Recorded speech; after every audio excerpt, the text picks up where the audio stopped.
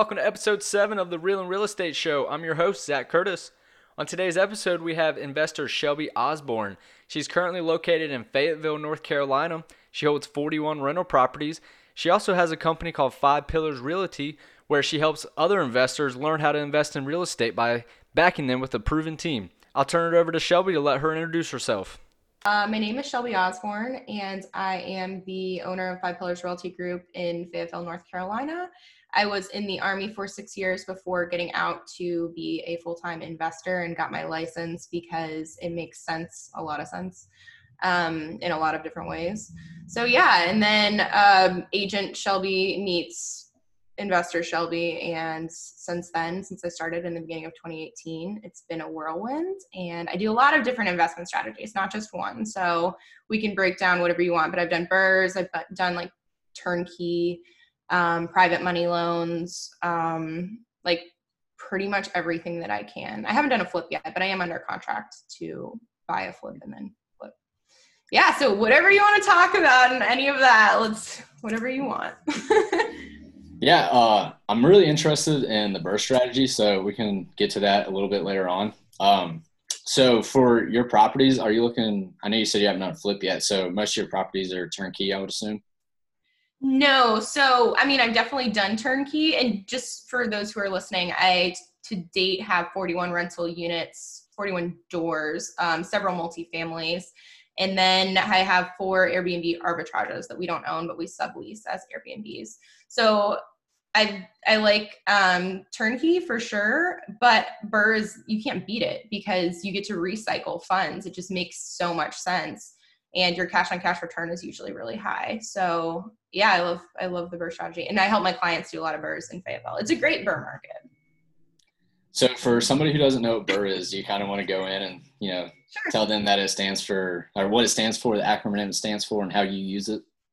Yes. Okay. So BRRRR is when you buy a property, normally shitty in need of repair, and then you're going to go in and you're going to rehab it to increase the value of the property.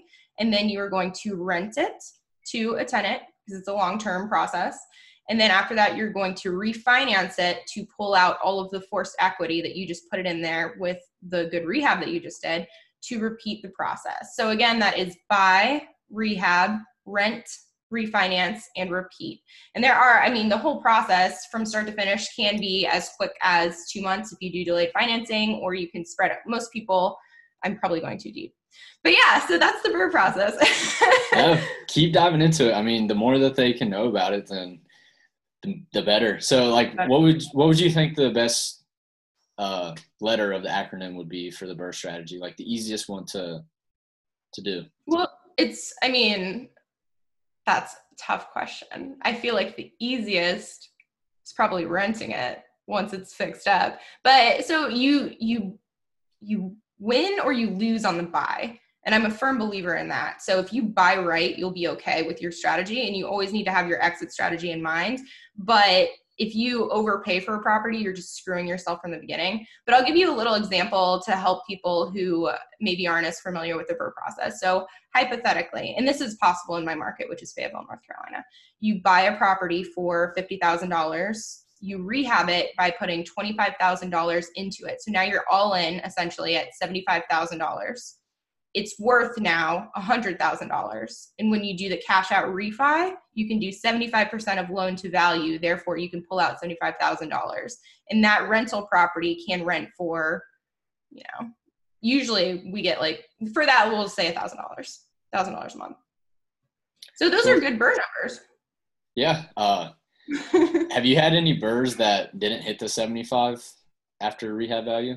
Yes. So we call them in our world, which is the pillars world. We think that we're in the world, but we call them clean BRRRRs versus dirty BRRRRs, where clean BRRRR is when you can actually pull out everything that you put into it, whereas a dirty BRRRR is where you leave some money in the deal.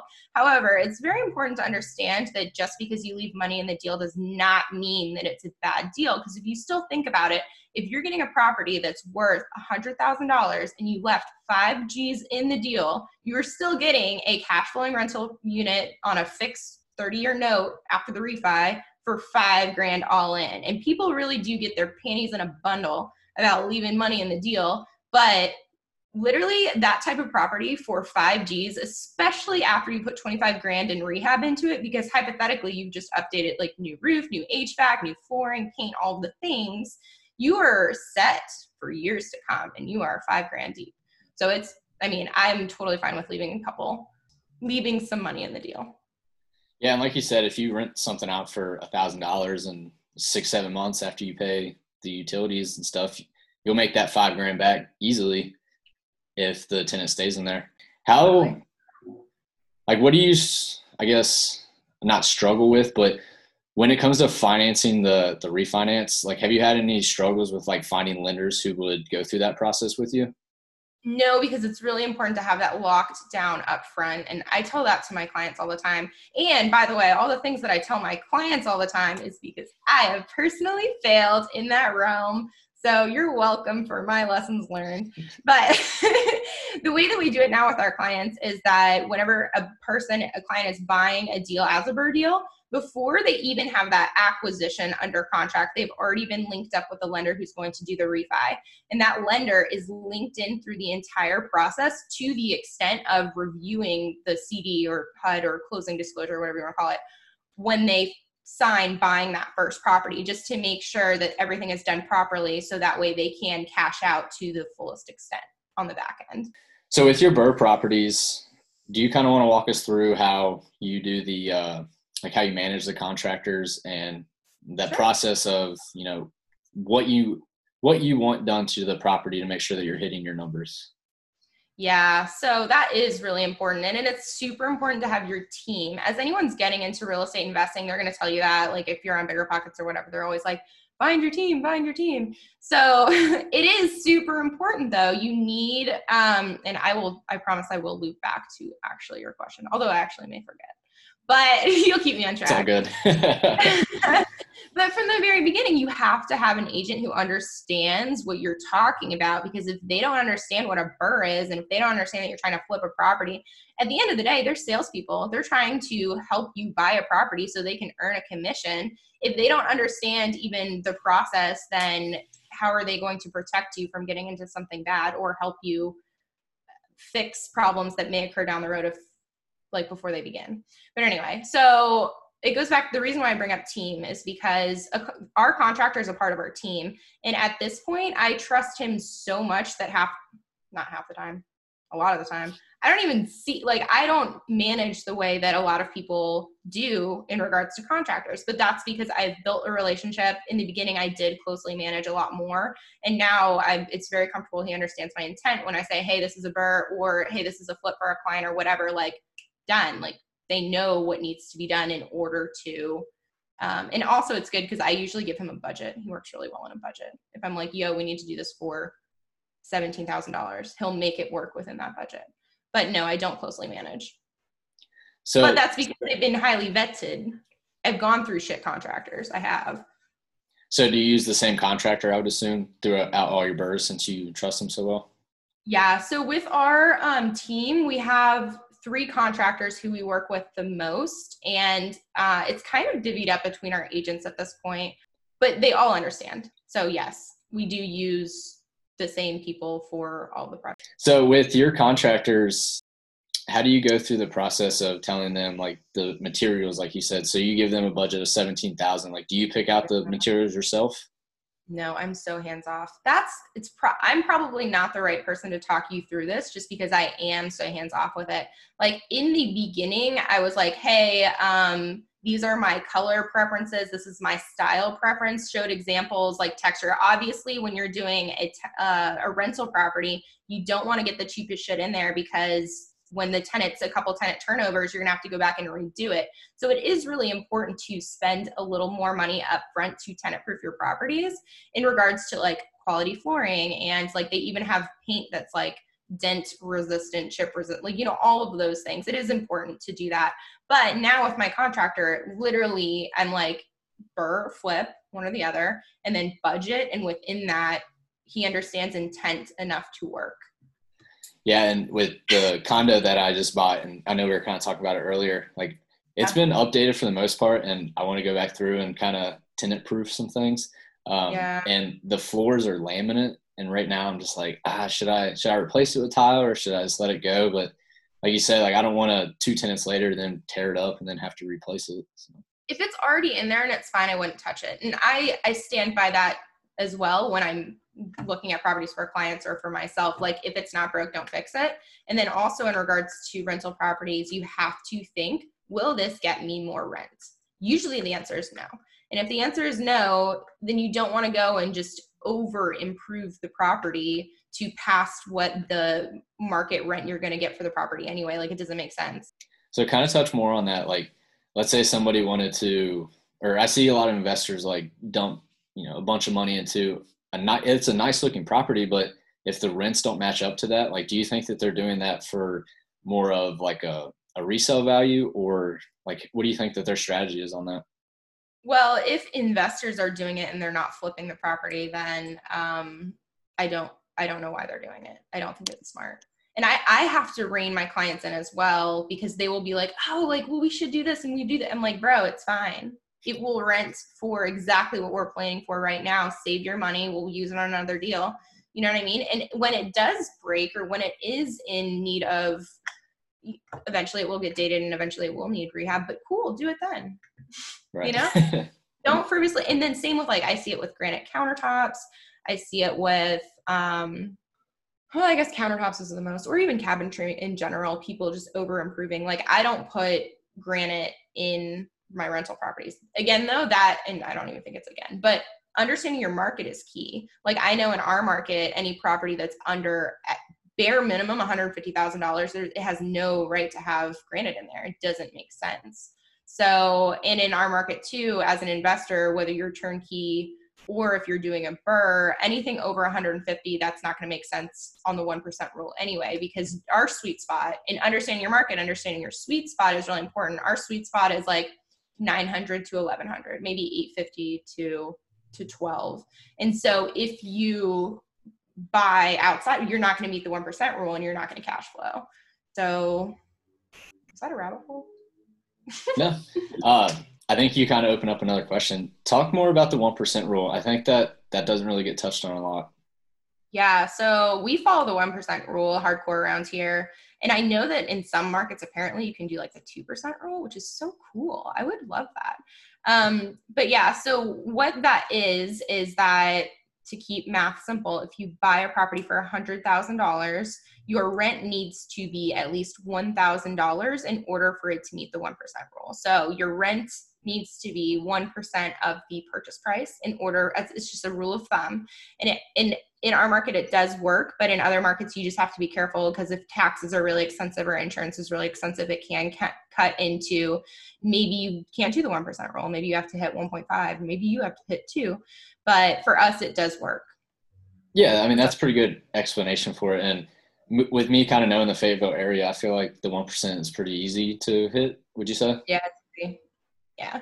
And like, especially if you have multis, you can do better than the 1% rule. So like you were talking about duplexes earlier before we started filming. And like one of my favorite deals is my first intentional investment property, which is a duplex. And I bought it for $75,000 and it rents for $625 each side. So I pull in gross, what is that, $1,250? And my mortgage payment is like $424. It's like, those are good numbers. Yeah, I would say so. What kind of, well, let me ask this. How do you fund your deals? Like, is it just all money that you saved up and then saved up cash flow since you have 41 properties, or? No, because that would take too long. I'm incredibly aggressive in my own pursuit of rental properties. So like my first intentional investment property was in November of 2017, and it's, May, I guess, of 2019. I have 41, which, I mean, I could be more, but like I feel like that's a pretty aggressive rate. And so if I were to save up to do 25% down on each purchase, I would have not very many at all. Right. So I used a bunch of different techniques to acquire the properties. My very first, that one, the duplex I was just talking about, it was my first intentional investment, by the way. My first purchase ever was with a VA loan, so 0% down in Washington State as a primary residence, which I still have. And it's insane what different markets will do, because in Washington, holy shit, I bought that thing for $158 in 2013. It's worth like well, I haven't been paying attention since the coronavirus, but pre-coronavirus, that shit was worth like 260, which is insanity. That is pretty good, especially with no money down on it. Yeah, it's disgusting. But it was a condo with an HOA, so it cash flows like nothing impressive. But I mean, whatever. Right. Yeah, my like we said before we were recording, my brother-in-law is in the Army, and I keep trying to tell them, like, when you use your VA loan, like, just buy an investment property, and let's talk into like more of your numbers on things. So I know you were talking about. Sorry, you asked me a question about financing. I didn't answer at all. Do you want me to answer that? Yeah, go ahead. I didn't know if you were kind of just like didn't want to answer it, so I was going to go on. No, it's like squirrel, you know? Right. But yeah, so my very first I bought with my VA loan in Washington. And then my second one, that duplex at $75,000, I put 25% down like a normal investment property because I didn't know any better. And even though it's only $75,000 purchase, that shit still hurts, man. It was a lot. Yeah. Especially at that time in my life. And so after that, I was like, ooh, how am I going to do this otherwise? So I used my VA loan again, which I don't know if you know, but you can use it more than once. And I bought a quad my second time around. And then after that, I had gotten out of the military, so I no longer had paychecks every 2 weeks. And so banks were like, we're not lending to you. You have no money. Because in real estate, as an agent, you have to show 2 years of tax returns before they'll lend to you. God. Yeah. So I was like, oh, okay, how am I going to do this? So private money. My next 3 deals were 100% purchase and rehabbed with private money. And along with the help of a disaster loan at some point, which I think you were going to ask me about that experience. So that's a fun one. But yeah, private money. And then after that, like being an agent, if you crush it, you can build money really fast. So after that, we did 25% down on some turnkey multi. That was me and some partners. And then I used a line of credit. Lines of credit are cool, like really cool for BRRRRs and flips. If you guys don't have lines of credit, get them. They're awesome. You want to talk more about how the line of credit works and like what the term is called for the line of credit? Yes. And for those of you who doesn't know what a line of credit is, because I'm not even sure everyone knows what that is, it's basically like the option to use X amount. So it's kind of like a credit card in the sense of you are approved for a certain amount, but with a credit card, it's credit. So like you swipe it, you usually, if you get cash advances, they're really expensive, but lines of credit, you can just go and get like a cashier's check or a money order, and it works as if it were cash. And then you pay interest on the amount that you withdrew from that line. And the rates are normally a lot better. So like credit cards can be like disgusting in that like mid to high teens. Whereas like the line of credit that I have multiple with this bank, it's called First Citizens. They're 8% interest only, which is really not bad at all. And I walked in there and was like, hey, I want lines of credit. And I walked out with $76,000 in lines of credit, which in the market of Fayetteville is enough to do BRRRRs. Yeah, like I kind of wanted to go a little deeper on that. So with the line of credits, you said you walked out with 76,000. Like, did you have anything backing that, like equity or cash in the bank that you had? I don't remember where I was in that time, which really wasn't that long ago. I'm sure that I had money. Again, being in real estate, if anyone is looking to go like balls to the wall as a real estate investor, highly recommend getting into real estate as an agent, just because you have complete control over how much you make. If you hustle, you make a shit ton of money, unlike a fixed income, because then you can't just go out and sell more deals and make more money.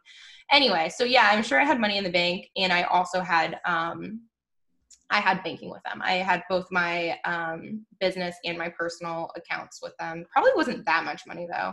You just have to make your banker love you, and then they'll give you things. Right. So you keep kind of like beating around the bush. So go ahead and plug your 5 Pillars real estate company and talk more about being an agent. Oh, that wasn't supposed to be a plug. It really wasn't. It's just great. I know. No, I don't mean that in a bad way. Like, plug it away. Yeah. Like, I want to know more about like how it works being an agent and an investor, because a lot of people are just one or the other. Very cool. It's very cool because it's very niche, and most of the times when investors talk to agents, they literally have no idea what they're talking about anything, which is so frustrating. It's like one of the biggest frustrations as a real estate investor, I think, which is why they gravitate towards off-market deals and all these things, is because they have an agent who cannot perform. So anyway, what we are doing is we're filling that gap in our market. There's no one else who is capitalized on the fact that Fayetteville is an amazing investor market. It is sick, nasty, good for investors. And so what we've done basically is we've built an investor savvy real estate team. We have all of the resources that you need in order to invest. Like we have people nationwide from BiggerPockets who just hit us up and like, hey, I want to invest. What do I do? And it's like, blows my mind because they don't have to do anything. They're like, I need to build my team. And I'm like, no, you don't, man. I got literally everything that you need. Like you need lenders, we got your lenders. If you need inspectors, attorneys, insurance providers, like, and then after the fact, we have the contractor and the property management. Like it is so like, no, this is what you do. This is what you do. This is what you do. And then, yeah, it's just pretty cool because it's not being done. With like the way that you have that set up, are those all people that have come to you, like wanting to work with you, or are those people that you found yourselves? No, it's very natural. Well, there's a couple things. So one, it's all about providing value. So one of the things that I did when I was an individual agent before Pillars was created was I was frustrated because I was an investor, of course. And I was like, why are there not any super cool meetups? Like I go to meetups and like everyone's in like a freaking business attire and talking like it felt like a sales pitch and everyone's like really uptight and I'm like, yo man, I just want some people to like drink a beer with and like collab and be like, yo, I learned this, what did you learn, let's build something cool.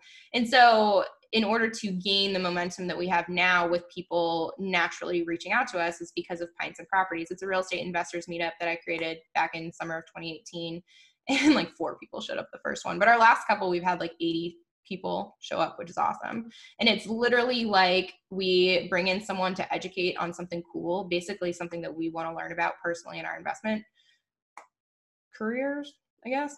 And then after that, like everyone just like grabs a pint and you just talk and network. And it's cool because like our contractor comes, our insurance person comes. And so when people are like, yo, I don't need to know about this, I'm just like, yeah, go talk to that guy. And like, it really is beautiful. If you want to start one, let me know because I actually made a checklist and I want it to go nationwide. And it's free. Like I don't want money off of it. I just want cool things to happen. Right. Yeah, and I kind of like that. If I was wearing a suit and tie, would you turn me off when you turn the camera on? I wouldn't have, but I would have been like, I have to sit straight. No. You know, see, like that's like why I want to get into real estate and like talk more about this because it's like we were talking about earlier, like I don't want the whole suit and tie get up. Like I want to just have a conversation about real estate and like learn more. So yeah, like once we get off this call, I definitely will we'll talk more about that. Yeah, and especially with my sister living in Fayetteville, if I'm ever down there, we can meet up. So I'm on the second Saturday of every month at 3:30 because that's when Pints and Properties is. Oh, so it's not just once a year, it's like Oh, no, it's every month. And okay, cool. So it's a monthly meetup, and we actually have had some really cool speakers. So like if you are on BiggerPockets, like Matt Faircloth, the guy who's all about raising private capital, and then Craig Kurlop, the author of House Hacker, the book on house hacking, and then the BiggerPockets Real Estate Rookies hosts, Ashley and Felipe are our guests this month. So nice. Yeah, I'm on BiggerPockets too. I don't really do much because, like I said, I haven't really got my hands in the deal or in the real estate thing yet. So you will. I know I will. I'm excited. Let's go into your worst deal. Cause I know that you said something about that earlier about, was it the disaster loan? Yeah. So the deal itself, in theory, is amazing because it's an off-market property. It was literally driving for dollars, essentially. We saw a for rent sign in the yard that looked handwritten and really shitty, so called and that guy hated being a landlord. And so we're like, yeah, we'll buy it. It's a 6-unit apartment complex, by the way. So it's You say small. 6 or 16? 6. So it's like 6. It's okay. Small. And that is my largest multi. I have a 6, a 5, and then quads. But that, I don't know if you know, there's a split. It's 4 and under is residential, 5 plus is commercial. So it was a commercial deal. But yeah, so called, he's like, yeah, get rid of it. I hate it, whatever. And we used private money to buy the property, and we had like all of our rehab quotes in line, and then closed. And it's not in a flood zone. I should note that it's not in a flood zone.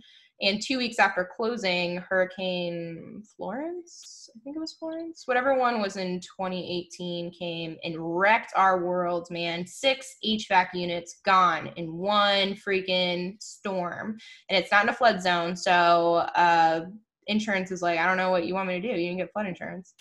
And I was like, what? So because that's 30 grand. Right there. 6 HVAC units, 5 Gs a pop, like easy, 30 grand. And so that's a lot of money that you're not expecting to pay for in a rehab. But we applied for an SBA loan, a disaster loan, and actually ended up getting all of them covered and you didn't have to pay any payments for the first 12 months. And the interest rate is like disgustingly low, and it's spread out over a 30-year note. So, hey, we got 6 new HVAC units and now we have flood insurance. So there you go. Yeah, my second podcast was with my insurance agent, which is actually a good friend of mine, and he was saying the same thing. He was like, investors, they just want the cheapest deal possible because it helps their numbers. But like you just said, if a hurricane comes through, like you're SOL. yeah, hurts, but it's fine. Yeah. It's fine. So with that loan, like, is there any stipulations on what you can use it for? Oh yeah, they vetted it pretty closely. It wasn't just like, oh, a hurricane came through, here's $30,000. It's like they had someone come out and you had to like provide licensed general contractor quotes and all those things. It wasn't too bad of a process. It was relatively old school in the fact that they like mailed a lot of stuff, and I was like, this could be digitally signed, but it was overall pretty good. Yeah. So with that property, like, what are the cash flows on it? And I know you said that you use private money. So did you have to, like, are you in it 50-50 with somebody, or how are you paying back the private money loan? Well, that's also another fun. Be careful who you partner with. So, I'm actually in the process of buying out one. It was three of us in that deal, and it was 33% ownership. And I have all of this. Actually, it was about to be done, the buyout, before coronavirus hit. And then I decided to hang on to my money just in case. You don't really know what's going to happen right now. So I decided to wait to buy him out until it's over. But yeah, so that's a 33% partnership LLC. All of my LLCs have been even splits so far. I have several, but they're always even. The question, cash flow. Okay. So that was private money. And dude, by the way, different note on private money. Ask friends, family, people who already know you, like you, and trust you. Don't try to go and sell people on you who don't know you, like you, and trust you. Like, literally, my best private money people, and I have several now, and my best ones are the people who are really close to me in my life, my sphere of influence, so they say, in the real estate world. But anyway, so the point is, we got 8% interest only, no points, anything for this loan, which is amazing. And it's on a 5-year balloon with no prepayment penalties, so we can repay it anytime. And we have not refinanced yet. We will be refinancing. Should be in June of this year, which is cool. But up until this point, I actually wrote this down earlier. So it brings in, they rent for roughly $700 a door. So it's like $695. A couple are $695. I think we have one $675. But if you just round it, it's $4,200 of income. And then we have, of course, our property management, which okay. I go on so many sidebars. But with property management, guys, as soon as you have more than one property, start negotiating with your property manager. Because a lot of people in this world will take whatever they see and they think it's like gold. No, just ask for whatever you want. So like with us, this was a while ago, I started negotiating for lower property management fees. It started out at 10. I'm down to 7. Nice. So yeah, so we pay 7% per unit that they manage for us. And then my interest only payments, they're roughly $1,400. It's all messy. You guys will see. It's never just clean. And maybe it is, not in my world, but like real estate's a messy industry, and you think that everything's going to be this one. No, it's not. It's like this wavy It's a crazy whatever. And then what other numbers do we have? Of course, taxes and insurance, since it was paid cash, it's not rolled into our mortgage payment. So we account for those as well. And insurances, both regular home insurance as well as flood insurance, as you guys know. So after all of that considered, it brings in about $2,200 a month. And right now we are not, so people talk about this all the time. I think it's very interesting. They're like, okay, I'm going to plan for, of course, the normal vacancies, repairs, capital expenditures, property management. Those are the ones that everyone plans for. So I love that. And I think when you're running your numbers, it's very important to account for those things. However, I always just take everything and build my reserves, because once I hit my reserves, then I can keep whatever I want.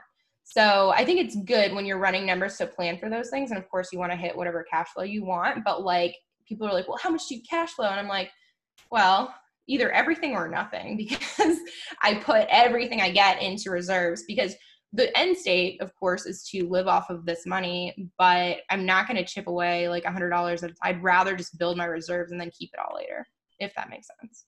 Yeah, it makes total sense. There was a few things that I want to go back to that you were saying there. So backtrack a couple paragraphs ago. I'm just kidding. So can you kind of go into more detail on how points work when you get private money loans? Sure. Yeah. So points is a common thing with hard money. You'll hear that. So usually it's like, they'll tell you it's like, 12 and 2. So it's like 12% and 2 points. And the points is usually a percentage of the loan amount. And granted, for the record, if people are listening, no one in real estate really knows anything. So this is what I know and believe to be true. However, I'm sure that someone out there is going to tell me I'm wrong, whatever.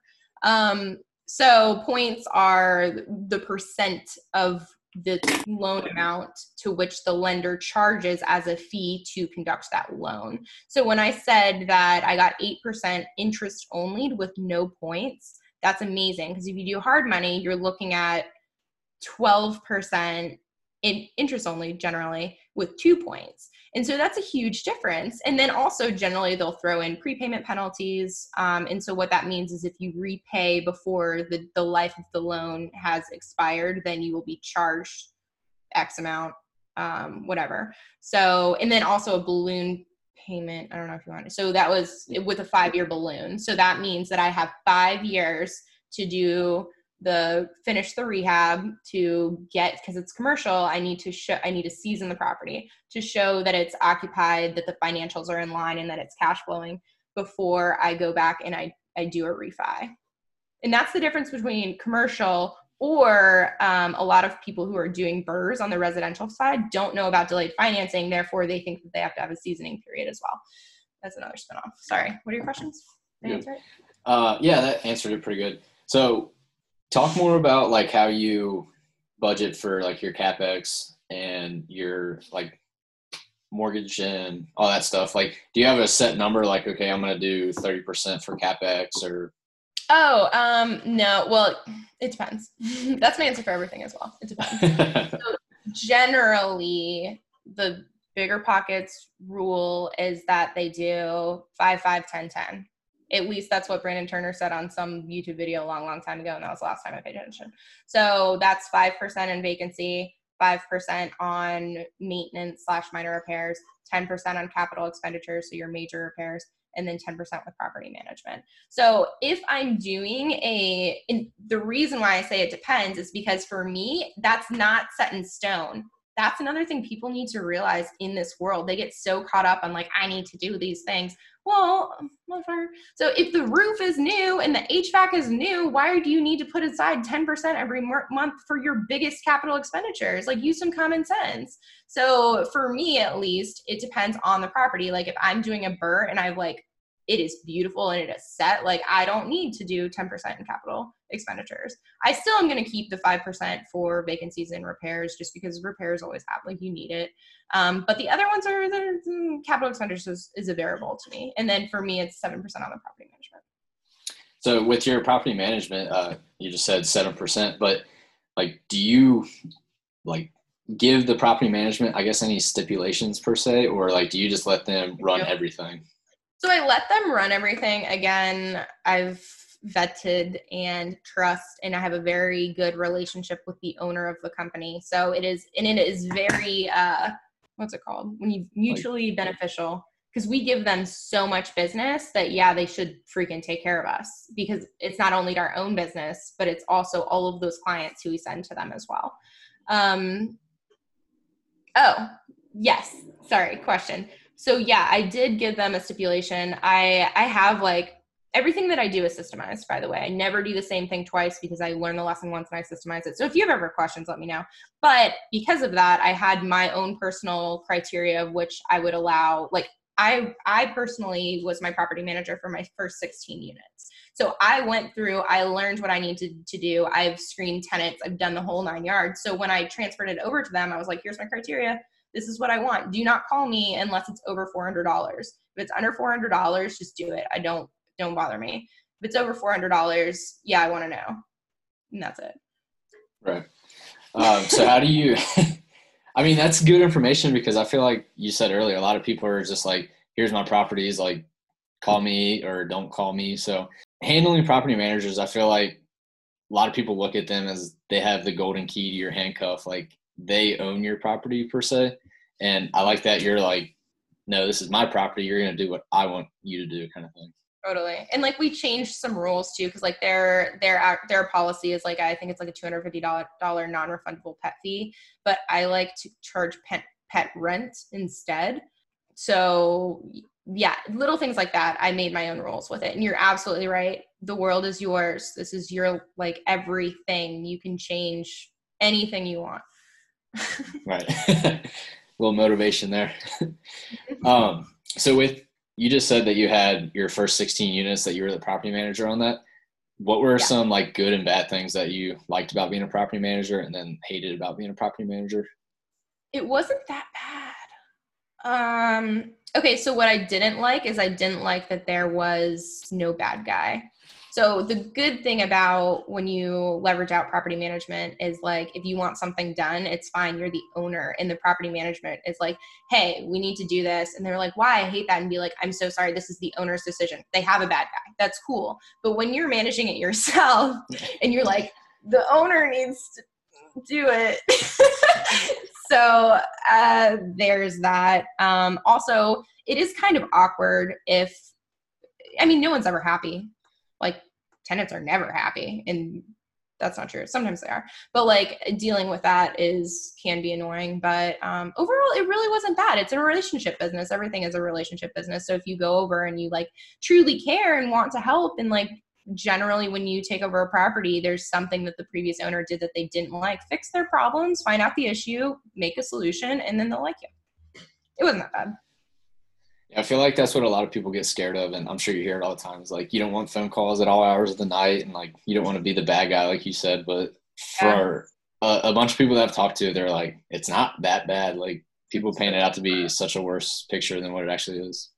It's not bad if you manage expectations. Managing expectations is another one of those life things. People never get pissed if they're expecting what's to come, but they do get pissed if you change the rules or if you charge them X amount that you never told them up front. So I think if you're very clear and you like actually go over the lease and be like, these are the expectations you have to pay online or you have whatever, they're fine. It's just people get in trouble when they don't do that, when they're scared to go over the things that are requirements and then they ask for the requirements later. Yeah, I would be pissed too. You didn't fucking tell me how to do that. The other thing is it does kind of suck when you do get called. Like I've had one of my quads, the pipe burst. And that's a shitstorm that you have to action immediately. So, and that's not fun, but overall, it's fine. Did you use a system? Like I know a lot of people use Cozy, or did you? I loved Cozy. I used Cozy. So did you use that for your leases as well, or did you? No, I'm a real estate agent.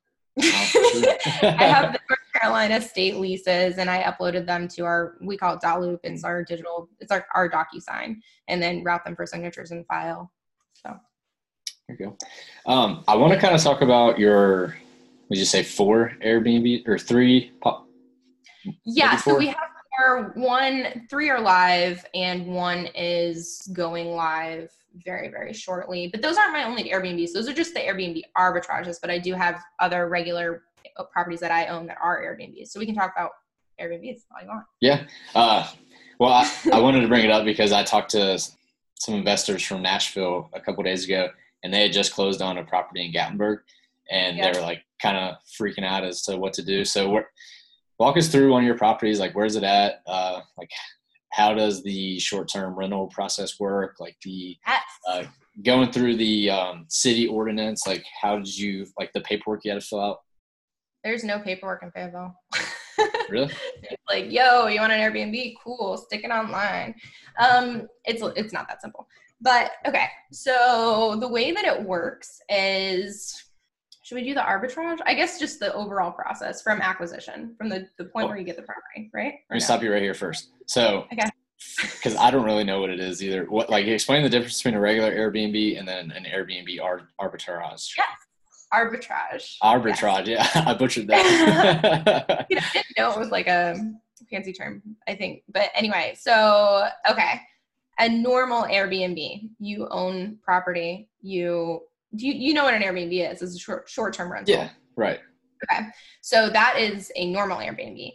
For an arbitrage, the difference is that we do not own those units. Those are rental units that are awesome. They're so cool. And they were supposed to be for long-term, but we saw that they were available and we're like, yo, these would be great as Airbnbs. And we went to the owner very upfront. That's always be upfront, always whatever. And we're like, hey, we want to rent these for 3 years at a slightly discounted rate, which you do whatever you have to do to get the property, but it worked out for us. And then we told him, we're like, we are going to furnish them and then Airbnb them. And he was like, cool, perfect, have fun. Because there's a lot of arguments for it. A lot of landlords would be like, oh, like, I don't like that. Well, no, okay, a long-term tenant lives in the property every single day. They're disgusting. People are nasty. They are screwing up that property. Whereas with an Airbnb, you're putting in very nice furniture, and then people generally check in after 3, drop their bags, go out to dinner, do whatever they have to do, crash, and leave first thing the next morning. The wear and tear is not the same on the property. It is much more advantageous for the property's purpose to be an Airbnb. So would you acquire more of those properties? I feel like the turnover, like, do you have any problems with the turnover, like getting people in there to make sure that you hit your numbers? No. Even during this COVID stuff, we are like booked, which is great. Airbnb is awesome, but it's also, it's not saturated at all in Fayetteville. We're definitely getting in before it's madness around here. But I also do nothing to get people in the property. I have leveraged that as well. We have a property manager specific for Airbnb. And we've also, the first time I did an Airbnb, I was like, I'm going to furnish it myself. It'll be so fun. It's a nightmare. It is a nightmare. So we built the system and now we leverage that out as well. So we have a person who is our Airbnb designer who comes in and gets it all ready. And then our property manager takes over. They change the locks. They put the doorbell camera on there. They do all of their labeling, everything. And I can go into the details with that too, or not. Yeah, go into detail on it. Okay, so to get set up, I'm just going to hit on the key points. But a lot of things when you're getting set up for an Airbnb, you have to think about you have to be ready for like 3 at a time, because if there's people back to back, you need like 3 sets of linens for the bed, 3 sets of towels, 3 sets of everything for whatever amount of people that you do have in that property. But the setup is relatively simple.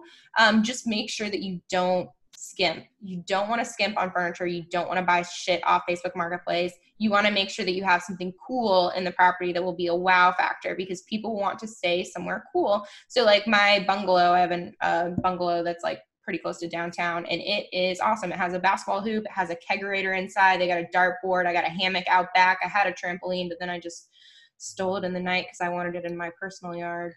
But anyway, you get my point. It has cornhole, like it has all the things. It needs that wow factor. So make sure you don't skimp. Then the other thing that after my Airbnb design person is all done, which we give her a budget and she's paid for. Also, by the way, lots of furniture companies will do 100% financing for a year. So if that is a great way to get your foot in the door, have the largest expense taken care of, and then for that first year, that income, put it back towards the furniture and you'd be good to go. So that's what we did. We financed our furniture. But yeah, so that's set up. And then moving to when the property manager comes and does their part, their piece is actually really important too. So they have like the fancy Yale locks on the door that like automatically change whenever the tenant turns over. They have like the doorbell that videos to make sure only the right amount of people are coming into the property and they're not throwing a huge party. They literally label everything. Like every light switch is like kitchen, dining room. Every cabinet is like utensils, mixing bowls, because people get pissed when they go and they can't find what they need. They also replenish everything, so that they do coffee and oatmeal and grits and breakfast bars and all of those things, toilet paper, paper towels. They resupply. They're the one who they get the lawn care taken care of. The maid is the one who comes in. They coordinate all of that. And they also do complete communication with booking. And the booking is crazy because it's not just on one site. It's not just Airbnb, it's VRBO and it's shortterm.com and it's all these other things. So they have a system that processes bookings from all these different locations to make sure you don't overbook. Yeah, I wanted you to kind of talk more about that because I think like ideally, I haven't looked into it. I haven't run numbers or anything, but if I could buy a duplex on the beach and Airbnb one side and live in the other side, like full time, Yep. I'd be set. I wouldn't have to pay for anything. My properties, manage my properties from the beach kind of thing. So that's my way out of Cincinnati. Very cool. Let's go into your best deal.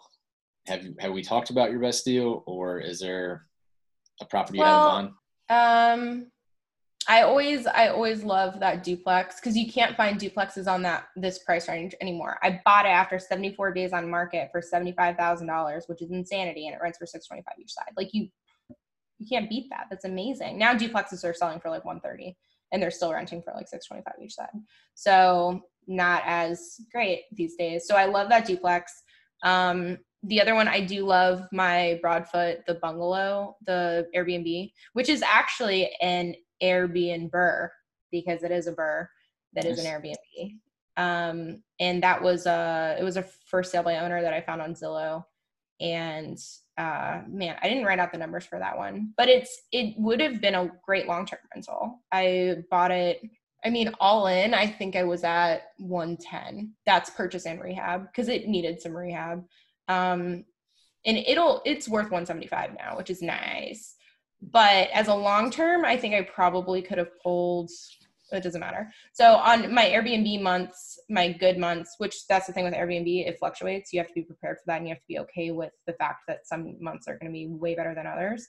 But on my good months, I bring in over $2,000, like $2,400 in the month of December. Like this upcoming month, I'm supposed to bring in 21, which is cool because a long-term, like I probably could have rented it for $1,000, but it was renting for like $925 before. So that's a huge difference in what you bring in. Granted, property management is a lot more expensive. My property management fees are 22.5% because again, we negotiated. He said 25, but now we have like a total of 10 Airbnbs with him. So once we hit 11, it'll drop to 20, which is really nice. Nice. Yeah, there's a duplex that I just found in my area, and it's selling for, I think it was $42,000, but it needed some work, and I've really been eyeing it, like thinking about pulling the trigger on it. I don't know. We can talk about that later. But what kind of areas do you invest in? Like I said, I've been to Fayetteville before, so I know that is a lot of your properties like just the military people coming through and like renting them out for a couple years and then moving on, or do you have more long term? Yeah. We have, I mean, those would be considered long-term in this market. Cool. True. So yeah, I mean, a lot of my tenants are military, which is actually really convenient during this COVID stuff because they're still getting paid, which means I'm still getting income, which is nice. We primarily, and we do try to do, cause I mean, I was in the Army for 6 years. A lot of my people in my company were prior service. So we understand, like, if they don't pay, I'm going to track down your first sergeant. I'm going to call him and beat his ass. You know what I mean? Right. So there's that. Yeah. So let's transition into some closing questions here. And like with you being in the Army, I think that it'd be really good to kind of know some of these things. So I made a post a couple days ago, and it was about leadership. I'm reading a book by Jocko Willink, and we kind of talked about that before. But he's a 20-year Navy SEAL veteran, and he talks about leadership. And I think that you could add into this pretty good, because with you and your company being an agent and also an investor, like wearing multiple different hats, like what do you think that the most important part about leadership is to be a good leader? The biggest thing I think is listening and caring. So most leaders don't listen or care. And I think it's really important. I think that's why 5 Pillars has grown as fast as we have, is because like truly value and listen and take into consideration other people's opinions. Granted, those have to be the right people. God, so many people suck. I hate people, but it sounds bad. But if you have the right people who all of your intentions and all of your goals and everything are in line, it should never be like, I'm the boss, like ever. It is a collaborative effort, and it is called a team for a reason. And the teamwork and caring about the people on your team is, I think, the most important thing of leadership. Awesome. Yeah, I like what he says in there about, just like you said, listening and, not trying to be the boss. Like, I feel like the best leaders are the ones who help the team out and not try to push the team to what, up the chain of command, like what they want to do. What do you think something that like you wish you knew was getting into real estate investing or being an agent or starting your company? That's so many different things. You already know I talk a lot.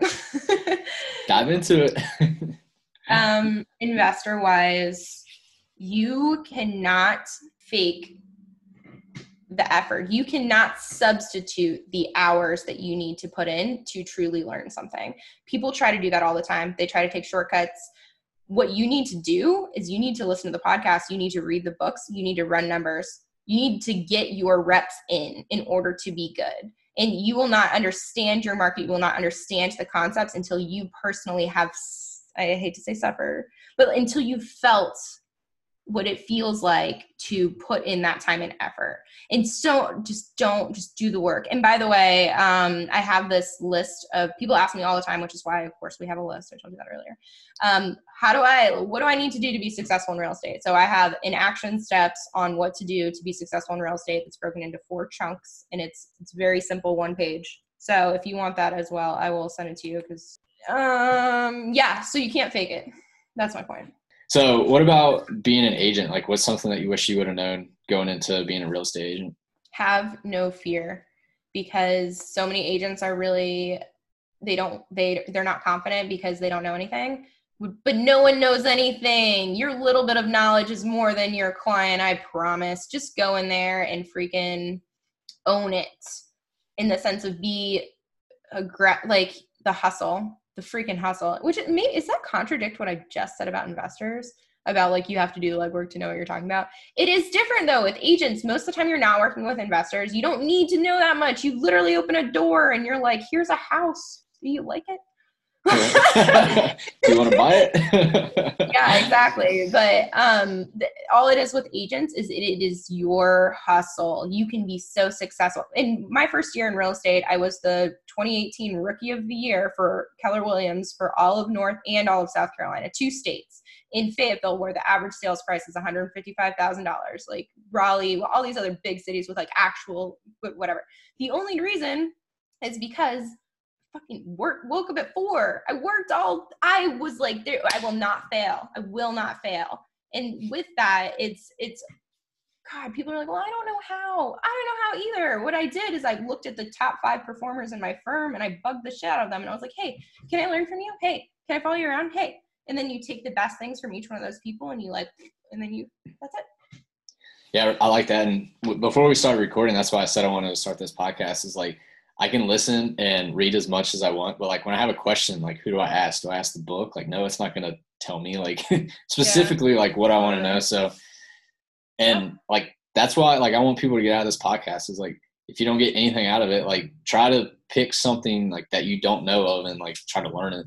So that's why I like that you're an agent, you own a business, and you're an investor. So if you don't care anything about real estate, like how do you run a business? Like maybe Shelby can help you. So I love business building, actually. That's my true passion. And we're getting into consulting because I love it so much. So like any type of business consulting or just real estate consulting? So we're building, it's all about systems. Everything is a system. So we're building the system with specific to what our niche has become, which is investor savvy real estate agents with a little point of like, do more deals with less clients. And that's truly what we do. We recycle, we teach them how to recycle their money and do multiple deals. So our consulting right now is teaching agents and teams on how to screen, run numbers, help investors, all of these things. Like that is it. However, my true passion is the actual business building side of it. And of course, I know the most about how to build a team within the real estate broker agent realm, but really anything. I love to go in and be like, all right, show me your business, complete truth. Here's what we're going to do. We're going to, make this more efficient. This is a gap within your whatever. Like, I love that shit. Yeah. I think that kind of goes into my next question is, I think like what the most important information you've taken away from real estate. So I would assume that since you want to start this consulting firm, like, like you said, the systems, like the key systems, and maybe that system might not be like set in stone for everybody else, but even if, like I said earlier, if you pick up on one system that you can kind of like spin it and make it your own. So like, what's something that you've taken away from real estate investing? Or I guess the most important information from real estate investing, or just real estate, building businesses. The most important thing. Well, I'm all about leverage. I think that leverage, once you understand, you have to understand first, I think. So like I was an individual agent my first year. I learned every bit of how to do a transaction. But in order to be successful, you cannot do everything. You have to let go of your strength, your weaknesses, and double down on your strengths. That's another thing. I hear people all the time. They're like, well, build up your weaknesses. I got to work on my weaknesses. No, because you're going to work really hard on your weaknesses to make them average, where you could throw all of your efforts and energy into your strengths and be fantastic, and then leverage out your weaknesses to someone who is naturally inclined towards that, who can excel in that realm. And so if you have someone over here who's excelling in this portion of your business for your business, and you are doing what you're really good at, your growth is completely expedited. Whereas if you waste all this time trying to be average, mediocre on something you're bad at, you're not going anywhere. So leverage is huge. Yeah, I like that. And I think that ties back into my leadership question from earlier is like, you might be really good at selling and somebody else in your team might be really good at the underwriting process. So like you go out and sell and then bam, like you give them the work and then that builds your team up. That's exactly how our team is split up. It's agents and then it's admin. And the admin are the ones who, after it goes under contract, they schedule all the appointments, they coordinate, they're the liaison between the lender, the attorney, all that stuff. They make sure that process is seamless while the agent is out there getting more deals. So everyone is focused on what they're good at and what they like. Right. So what do you think the next step is for your business? I know you just said something about consulting. Is that where you see yourself going, or do you see yourself acquiring more properties? Oh, definitely. I'll never stop buying properties. It's so fun. I see myself working with very few clients. I have very few clients right now because I give all my leads to my agents. I'm moving away from transactional real estate personally, but continuing to help my team grow into the well-oiled machine that will run without me. Absolutely still want to acquire properties, but my passion lately is the consulting business, as well as spreading community. It's really is community because, dude, your why changes. So like I started out and my why was like, I have to get out of the army. I have to buy back my freedom. I will not trade my time for freedom. So I need money. I need passive income. It was all money driven because I wanted time. Well, you get to the point where like money isn't like when you're okay, I don't need that much money. When you're okay on money, you go through this whole crisis and you're like, what is the meaning of life? Like, why am I working so hard? What the fuck does it matter? And so after that, moved into your purpose is to be impactful in a positive way in the world. Like that is when you feel best, is when you are working hard to help make the world a better place. Done a lot of reflecting on this. So I like it. With that, it, to me, it is the consulting because you can help people improve their business, which feels so good. And then also the community. It's Pints and Properties nationwide and building this vibe, this helpful, like value first, but like young hustlers, like total motivation. I think that needs to be everywhere. And I'd like to help grow that everywhere. So with your why, I know that we didn't really dive into it. That was my next question, but let's dive into it more. So I really like not doing something like you said for money, but obviously we all need money to live. So once you got to that point in your life, like where you're like, you know what, I'm good. You know, I built up a good business. Was it more of, okay, now it's time for me. Like I want to go do things that I want to do, or like, how did that look like for you? It was very different than what I thought it was going to be. So when I was first getting out of the Army and hustling every day, it was towards the idea of leaving it all behind and traveling the world. And literally, like you said, completely whatever Shelby wants, I'm going to freaking do it. But it's not like that, at least for me. It wasn't like that when I got to the point where I didn't need the money anymore. I love traveling, and I'm definitely going to travel more this year than ever. And I still do travel a lot. I really do. And by the way, our team trip last year was to Costa Rica. The whole team went, and it was baller. Anyway, but that's not enough, because that's not fulfilling. Doing stuff for yourself and like going and travel, like it's very fun and definitely recommended. Obviously, it's awesome. But for me personally, when I feel most fulfilled, it's when I've busted my ass to make change, to create progress. Like that is when I feel fulfilled. I hate the feeling of not having that purpose, but I'm also very high in conscientiousness. I don't know if you know about the 5 big whatever. So I'm very like, you can Google it if you want, but it's I'm big into those things, the big 5, and then like Myers-Briggs and the DISC and all of that stuff. It's very fun. You're like, what the hell are you talking about? I'm so lost. Like big 5 as in like, what is the big 5? Okay, so I just started getting into it because of Alex Felice, who I'm actually using his stuff right now. But it is openness, conscientiousness, narcissism, I'm pretty sure. I actually want to Google this now. Agreeableness and extroversion. So it's those are like the 5 factors that determine personality in regards to whoever developed the big 5. And God, I'm probably screwing this up. Remember earlier I told you I was going to screw something up. But anyway, conscientiousness is the one where you're like very like you have to be doing, so you have to be achieving, you have to be working like a workhorse kind of. I'm that person, but also really open book, man. I would almost told you like some more stuff on here. I'll tell you after we're done recording. Cool. Yeah, when I DM'd you the first time and you sent me back the video, I was like, damn, like I want to get her on the podcast, because she was like, whatever, man. I know.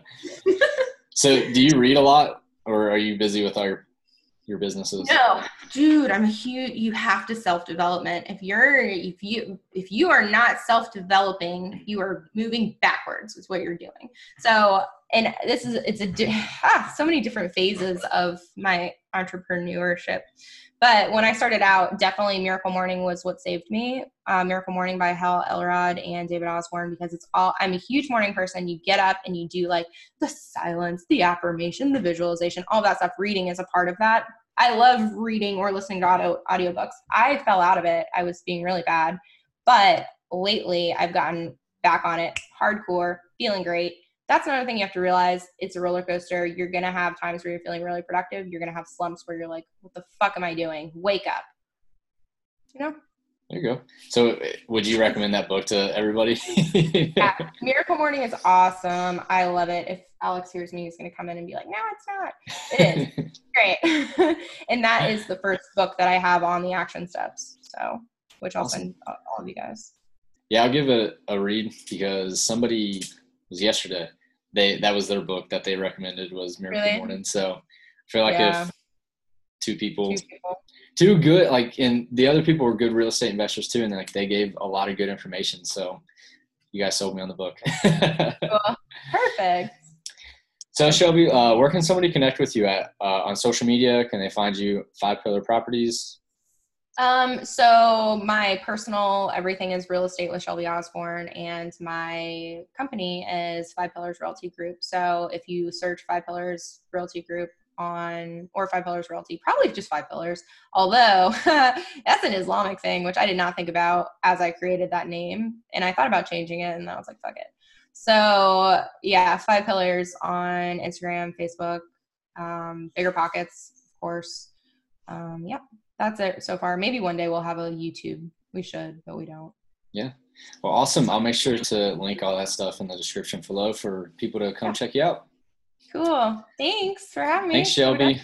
Another good conversation from Shelby. I really like diving deep into her numbers on her BRRRR properties, learning more about her BRRRR properties, how she runs her numbers on BRRRR properties. I really like what she says about you win with the buy in BRRRR properties, which is so true. If you enjoyed her conversation today, please make sure that you follow her at Real Estate with Shelby Osborne. Also, please check out her Five Pillars Realty Group company. I will link both of those handles in the description. If you enjoyed today's episode, please make sure that you follow us at The Real and Real Estate Show on Instagram. Also, please make sure that you like and subscribe to this podcast anywhere you listen to podcasts. I'm looking to grow this podcast, and anybody who's interested in real estate, I would really appreciate you referring them to your friends, or maybe we can learn more about real estate together and hopefully work together on deals in the future.